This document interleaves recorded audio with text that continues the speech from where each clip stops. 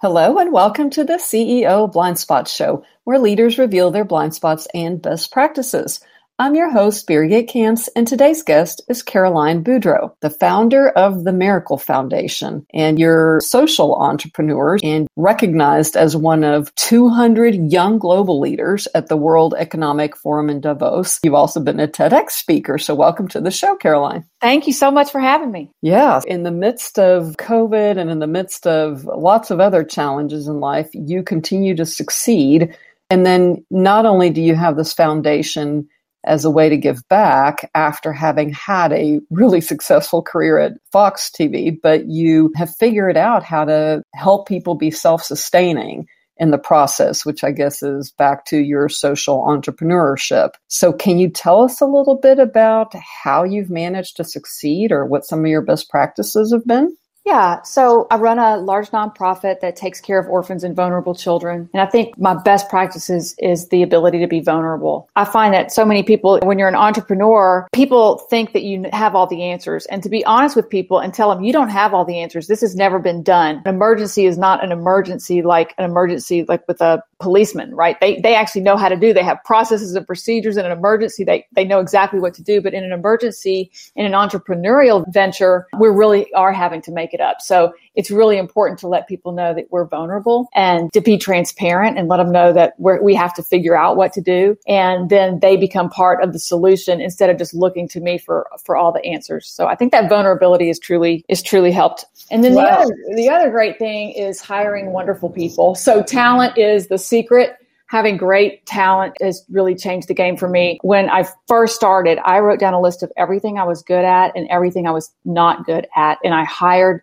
to suit those weaknesses. And that just been an ongoing practice for me all these many years going forward. Well, and Caroline, how did you get to the point where you figured out who to hire? And then I know earlier you said one of the keys are being vulnerable and being transparent, but I also heard you slip in there another key point, which is having everybody come up with a solution when you're in a crisis and no one's faced that before. So just curious, I happen to know you also completed executive programs later on, Harvard and Yale and Oxford. Did you learn that there, or was it just failing and learning and trying again? Or did you have great mentors, or were you just born that way?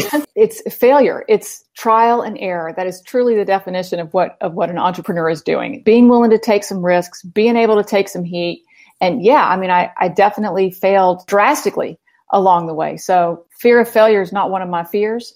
I've done it a lot, and that's how you learn, I think. Well, your trip to India, that took some guts, right? You quit your very successful career because you were not fulfilled by the material success that you had and left everything. I mean, that takes courage right there. And I think that's, again, why you now do what you do. Yeah, well, it was not designed it was really a party trip. I was taking a trip around the world with my best friend, and we went to chase summer. And we were in India, and we accidentally stumbled upon an orphanage. And when I saw the way the kids were living there, I just deemed it unacceptable and decided to really put my life and my passion around children, for children that don't have anyone. And so that's the work of the Miracle Foundation. And it also happens to be my blind spot. That raging passion that I have to take care of children has gotten me in a lot of trouble because I get so passionate about it that I tend to be the forefront person.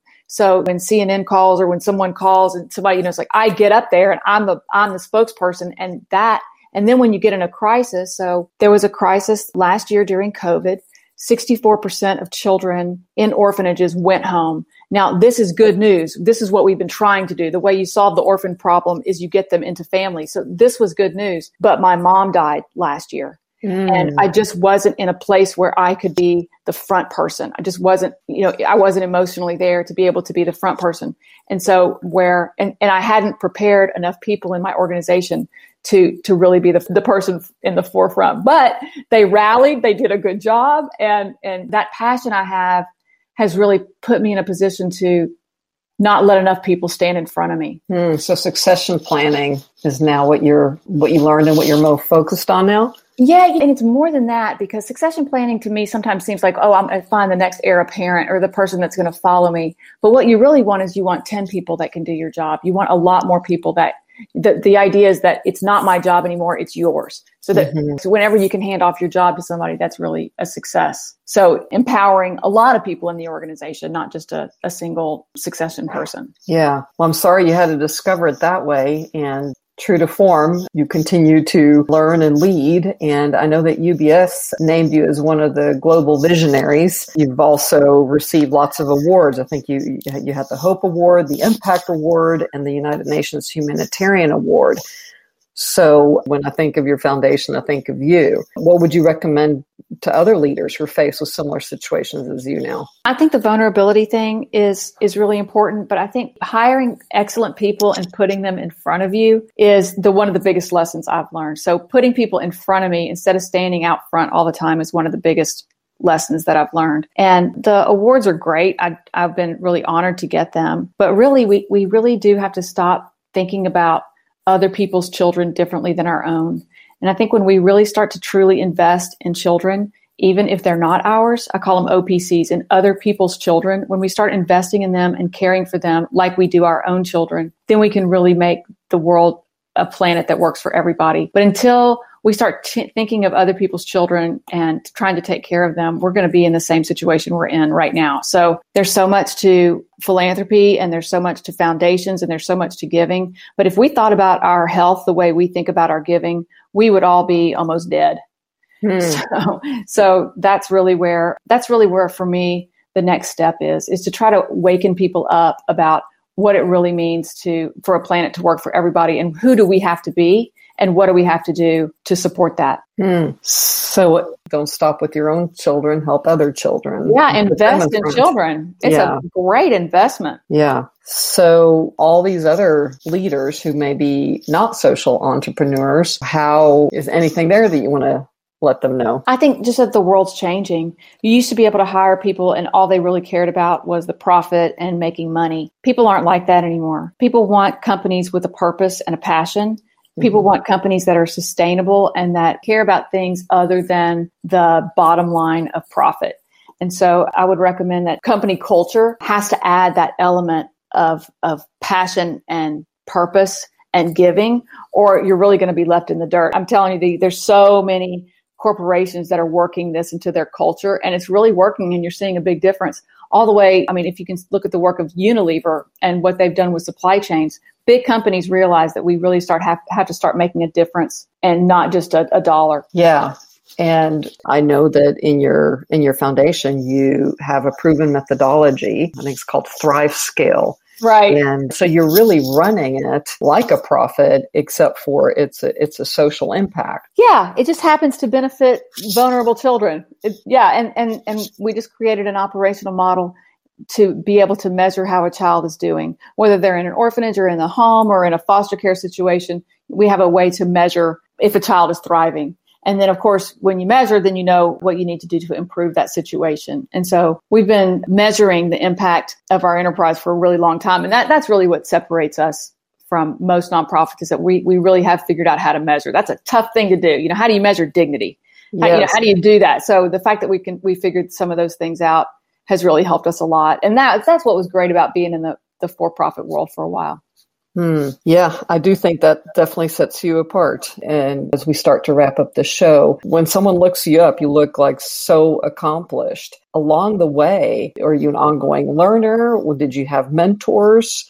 Because that's a big jump, how you went from your career right out of college to where you are now. Yeah, I love that question. Really, what I talked about, vulnerability is one of our best practices. But when in crisis, I was honest and transparent.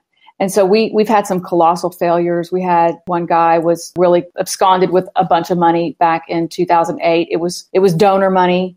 And so literally called 300 donors and told them that this money had been taken. We can give you your money back if you'd like, or you can stick with us while we figure out how to take care of more kids. But that's totally up to you. And the responses I got from our donors was just incredible. I mean, just like amazing that they were with us. I think 96% of those 300 people stayed with us. One guy said, you know what, how much do you think you lost? And I said, I think we lost $1 million. And he put his pen down and he said, congratulations, kid.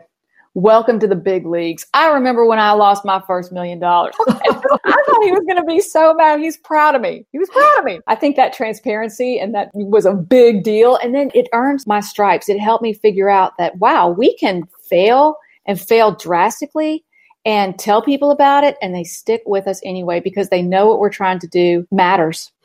Wow. Well, that's pretty impressive. So I don't think I have any more questions after this, because you made it through that. And it sounds to me exactly what you said. Your formula has been vulnerability, transparency, and it doesn't sound like you had per se a social entrepreneur mentor to help you along the way. You just literally kept learning from, I hesitate to say mistake, because it was like a learning lesson. And of course, I did have amazing mentors. I don't know how for-profits run without a board. Miracle Foundation has a board that I would put up against any for-profit board ever. So our board has been truly, truly amazing. And they are my mentors. And how did you pick them? I picked them based on skill set. So I wrote down everything I was good at and everything I wasn't good at. And that's how I started the company. And now that really just tends to work in terms of our board. So we have a diagram. If we need someone that knows how to incubate a company, we look for VCs. If we need someone that knows how to get us out there and build awareness, we look for someone in PR. If we need somebody who can really be in charge of governance and look at every dollar and every rupee, then we hire a CFO. So it's based on talent and skill set. And then, of course, and if we have HR issues, you hire someone that, is chief of HR. So, and then that tells you who to go to for what problem. Yes. So selecting the right people, not just who are on your team, but also board members. I can see that you're very gifted at that too. So I really appreciate you, number one, sharing the story, because that took vulnerability on the show, and to share best practices. And so if people want to know more about the foundation, they can go to miraclefoundation.org, and I will put that in the description as well. And it sounds, again, because of the way you run it, if I'm a donor, I don't only hear the stories of the results, you can actually show me some metrics. Exactly. That's correct. Well, thank you so much again for doing what you do and being on our show. Thank you. Nice to talk to you, Birgit. Thank you.